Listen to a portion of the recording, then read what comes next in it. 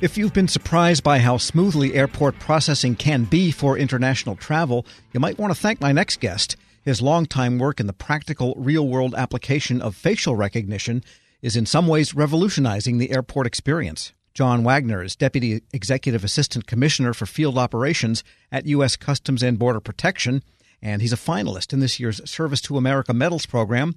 And he joins me now. Mr. Wagner, good to have you on. Great. Thanks for having me. And we do know that you are something of one of the federal facial recognition experts. And let's start with what your plan is. What is the plan for using facial recognition at airports and for what purpose? And give us a status report on where it all stands right now. Well, building off the success we've had with global entry and self-service kiosks and getting rid of those paper forms when you arrive, we took on this next challenge of figuring out a way to record the biometrics of visitors departing the United States. And we did a lot of work with the industry and with the stakeholders and settled in on using facial recognition, or really facial comparison type approaches to the departures and arrivals for international flights. And while meeting these security mandates, we're also looking at the facilitative benefits that this brings to the traveling public. And so this is being applied for foreigners who come and go or anyone who comes and goes? So it started out as a requirement from Congress to record the biometrics of departing visitors from the U.S. because we already collect them on arrival when visitors come to the U.S. And this would help us determine whether they overstayed their authorized period of admission. But what we saw that if we could leverage some of the business models and the plans that the airlines and the airports were looking at, if we could all combine our efforts together and come up with one program, we could include all travelers in this, and we could be able to provide these security and facilitative benefits to anyone arriving or departing on an international flight using the different authorities that we have, including on U.S. citizens and verifying U.S. travel documents like the passport. In some ways, the boarding pass becomes your face. Correct, and we've been able to link the biometric comparison. So we take a photo of a person boarding the plane, we compare that against, say, your passport photo or your visa photo, and when we can confirm that, we can send a message to the airline that this is the person who's boarding, and they can replace the actual read of the boarding pass and the barcode or your phone with that confirmation message from CBP. So it's really a one-step automated transaction which takes care of multiple things at once.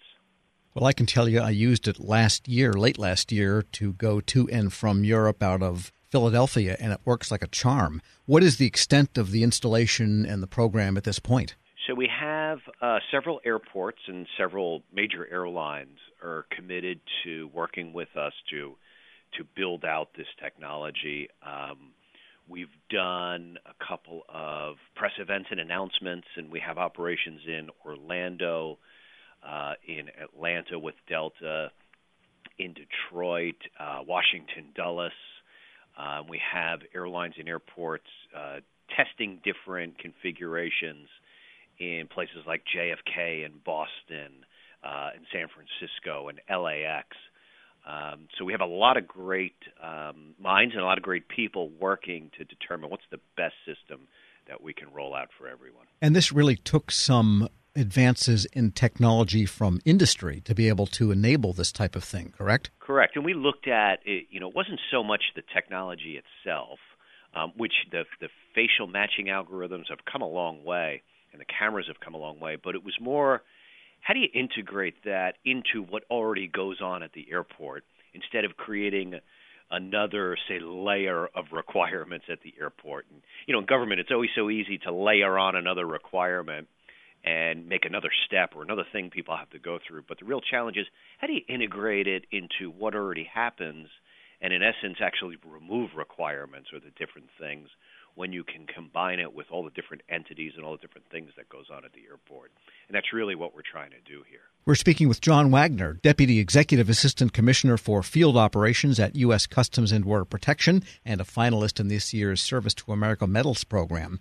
And from a programmatic standpoint, how did you I mean, it was a congressional mandate, and there was a lot of drive, I guess, to have this kind of thing. How did you marshal all the forces and the horses required to make it go in the right direction? So it was a long-standing congressional requirement. This was a national security imperative. This came out of recommendations from the 9/11 Commission, and DHS struggled with coming up with an approach that wouldn't create gridlock at the airports or at the seaports or the land border.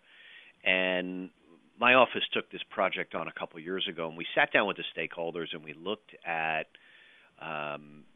where everyone was going as far as their own automation and modernization plans and their own challenges. And we devised a solution that really tried to meet everyone's requirements. And, we like to say we're solving an incredibly complex security challenge by focusing on the traveler experience. And, those two goals are not necessarily opposite of each other, and we can solve both of them with one solution. And that's really what we're trying to do here, and we think that's the right path to success. Because it must have involved a lot of marshaling and cajoling of all the airport authorities and operating commissions and so forth. It's really a mishmash of people that own and operate airports that have commercial flights. Absolutely, and it's leveraging everyone's resources and everyone's ability and technology to do this in a way that's kind of revolutionary for government, in that these public-private partnerships allow us to share the risk and share the technology and share the responsibility here, but in a way that improves your overall risk approach to how you do things.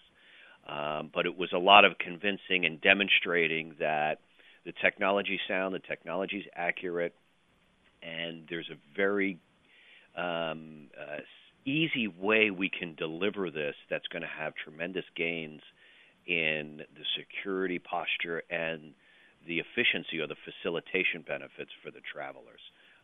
The good news is travel continues to increase, so we have to get more people through our processes, and we can't just keep layering on additional requirements, as threats change or requirements change. But let's find a way to integrate all these and really do everything at once and leverage all of our different capabilities to provide a better, experience for international travel. And now people today are somewhat hyper-concerned, and justifiably, about the whole privacy aspect of collection of personal data, especially biometrics. How does this program address that? Absolutely. And, we fulfill all our mandates required by the Privacy Act. We've published several privacy impact assessments. They're available on our website. But we have to be very clear with people as to exactly what we're doing. And this is not a surveillance program. This is not about hanging a random camera in an airport and surveilling people as they walk by and trying to figure out who they are. No, this is having your picture taken in a time and place where you stop and would normally present your passport. And someone would do a manual comparison of the person holding the passport against the picture on it. And what we're replacing that with is you stand in front of a camera, your picture is being taken, and we just electronically do the same work that someone manually is doing today. So it takes your new picture and compares it against the picture that's on your travel document and uses an algorithm to help us determine whether or not the person matches or not. And we're matching in the 97-98% accuracy rate now. But it's very deliberate. People understand this is happening. And if people don't want their picture taken, they can choose to opt out of doing that, and we can revert to that manual review of the documentation as is done today. And the important thing for U.S. citizens is we do not keep the new photos we take of U.S. citizens at the airport. So once we compare it against the passport and we're confident you're the true passport holder, that information's discarded, and there's no need to keep it. Sure. And getting back to the bigger picture here, what's it like to get a Sammy's nomination for this? Oh, it's great. It's great to be recognized among, really, it's a tremendous group of federal employees. You sit there and you listen to their accomplishments, and you realize just the incredible work that you don't hear about every day, but that government employees are hard at work, saving lives, making lives better, really helping the public, and it makes you feel really good to be considered among just an incredible group of talented individuals. John Wagner is Deputy Executive Assistant Commissioner for Field Operations at U.S. Customs and Border Protection. As always, thanks so much. Great. Thanks for having me. He's also a finalist in this year's Service to America Medals program. We'll post this interview at federalnewsnetwork.com/Federal Drive. Subscribe to the Federal Drive at Apple Podcasts or Podcast One. We all have a lot on our plates. Work, kids, relationships. And sometimes it can be hard to just catch a breath. When life is go, go, go, it matters where you stay. Hilton's family of brands has team members dedicated to making you feel truly cared for, so you can mentally check out before you even check in. Take the break you deserve and book your next stay on Hilton.com. Hilton, for the stay. It's a well-known fact that good sleep leads to a happier life. Okay, maybe that's not a fact, but don't you just feel amazing after a great night's sleep? Like the first night back in your own bed after traveling. It's time to demand more first night back kind of sleep. Stop tossing and turning and talk with your doctor about how you can seize the night and day. And visit seizethenightandday.com to learn more.